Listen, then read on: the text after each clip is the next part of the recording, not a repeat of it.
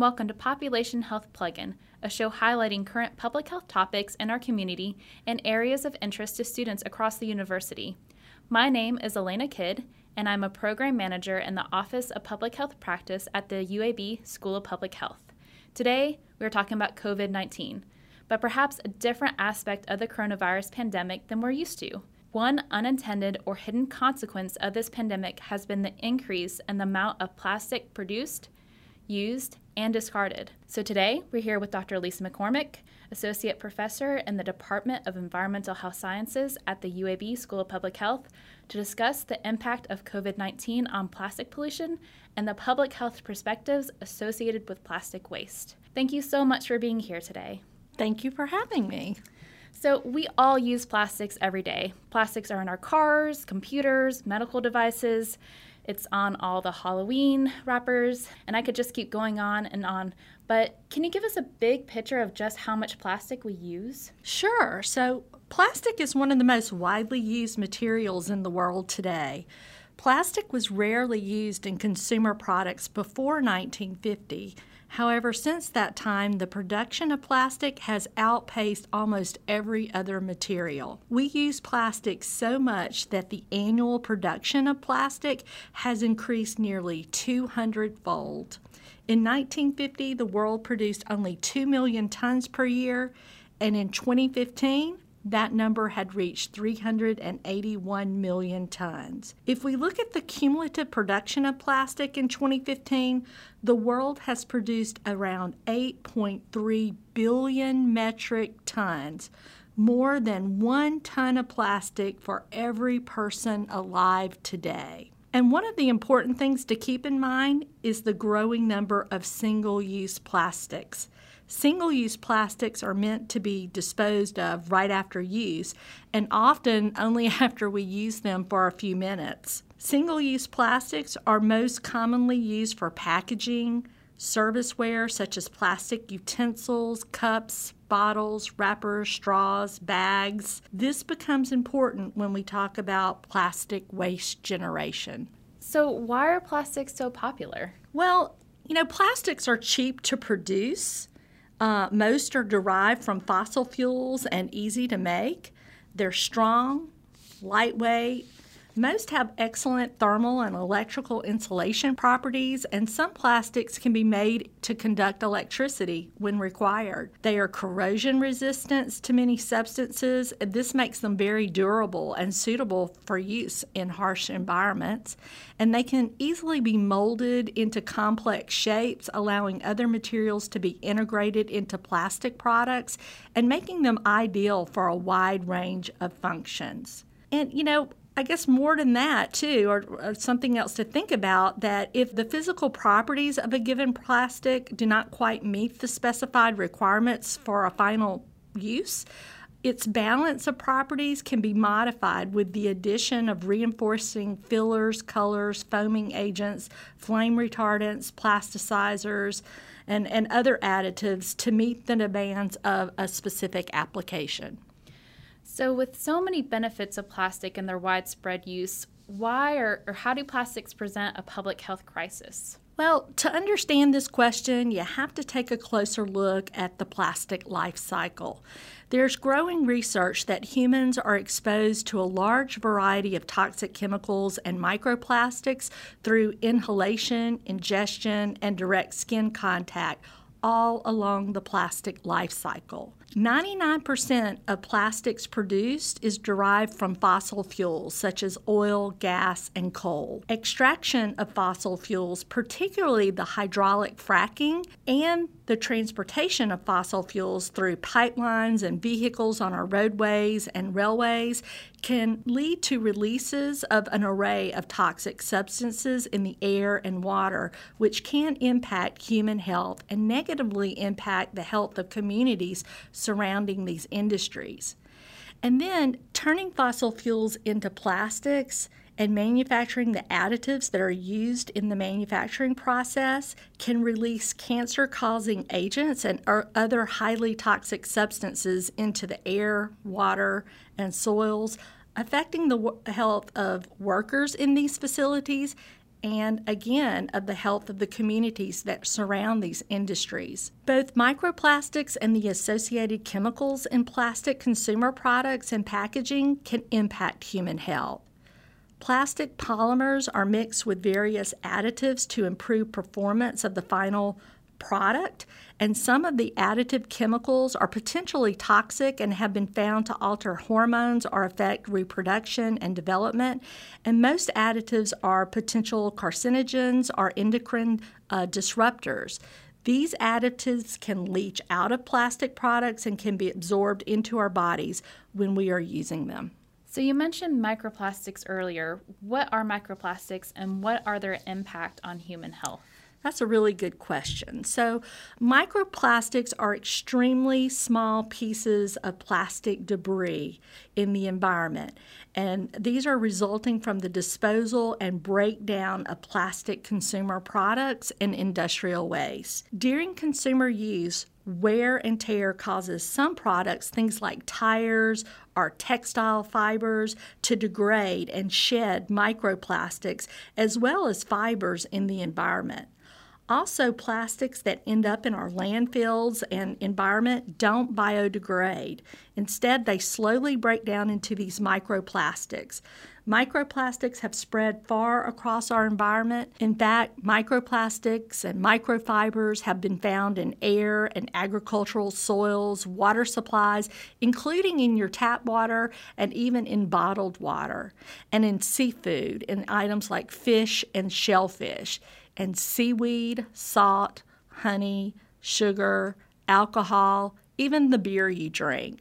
So once in the environment, microplastics can make their way into our food chain and ultimately the human body through inhalation or ingestion. There's still a lot to be learned about how microplastics are impacting human health once they're in the body. How much of the plastic that we have produced ends up in our landfills or the environment? Most plastic can be recycled, right?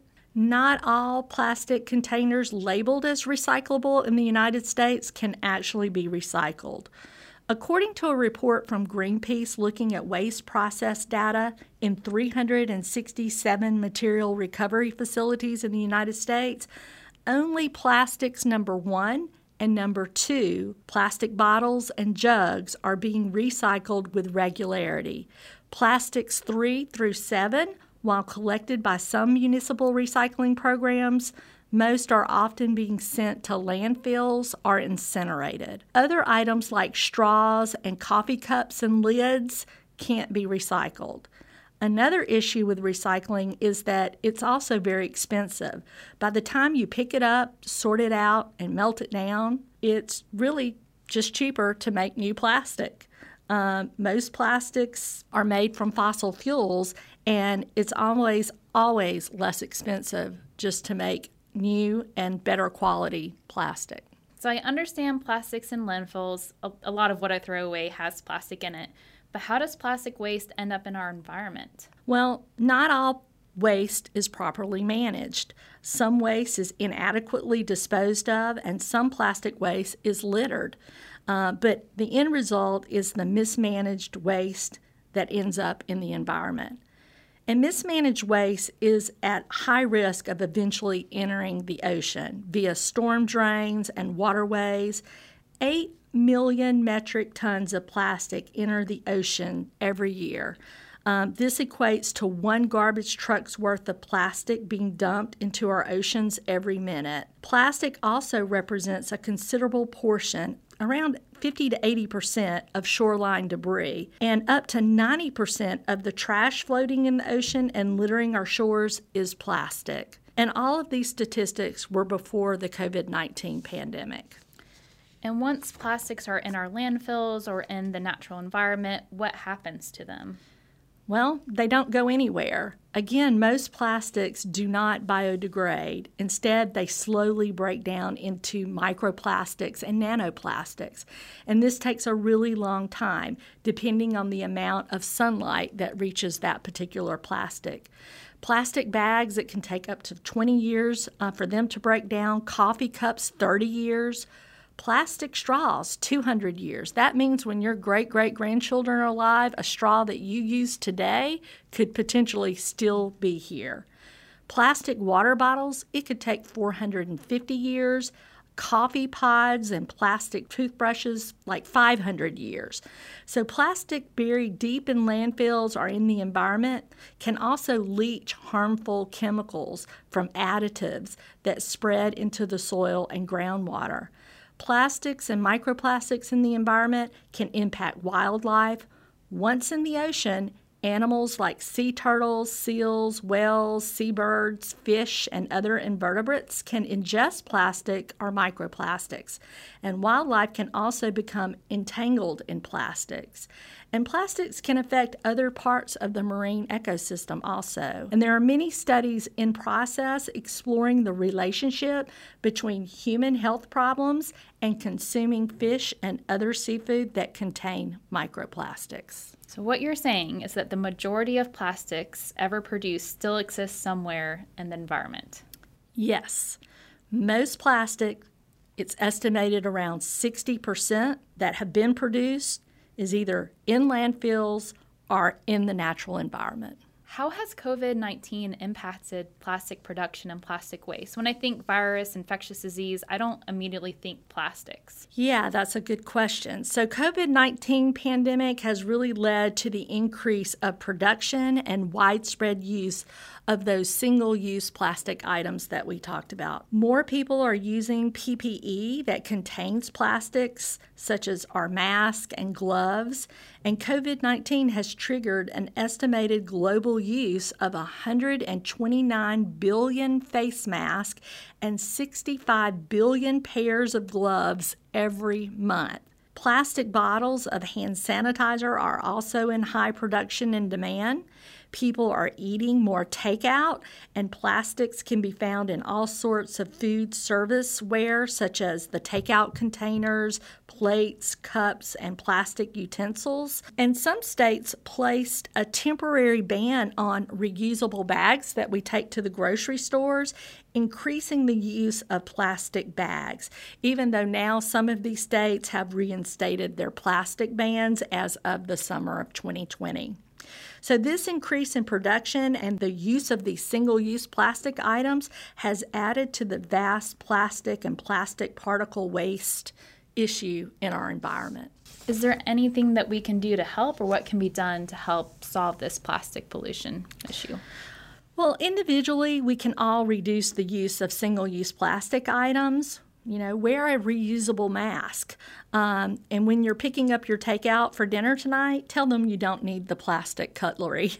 At the community level, supporting things like plastic bans, banning things like plastic straws, bags, and microbeads, and this is already in place in some parts of the world, but, you know, it's really thought of as a small impact solution, but it is a way that we all can make a difference.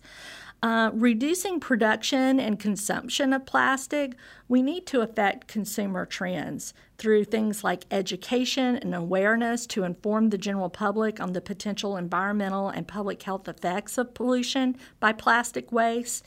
Improve development and effective waste management infrastructure in all countries. Most ocean plastic arises from countries with poor waste management infrastructure. Development of effective waste management infrastructure in all countries should reduce the plastic flowing into oceans. Reduce plastic trade from rich to low or middle income countries. The largest plastic exporters are some of the world's richest countries, and this means plastic waste is transferred locations which manage waste well to poorly managed locations, increasing risk of ocean pollution. So improving recycling methods is something we need to be worried about and concerned with, and we need to, require manufacturers to take more responsibility for recycling. So there's not going to be one solution or fix to the issue of plastic pollution. Most likely it will take a combination of all of these type things. Well, thank you so much for being here today and talking about such an important and relevant topic. And thank you for listening. Please tune in next time for another episode of Population Health Plug-in.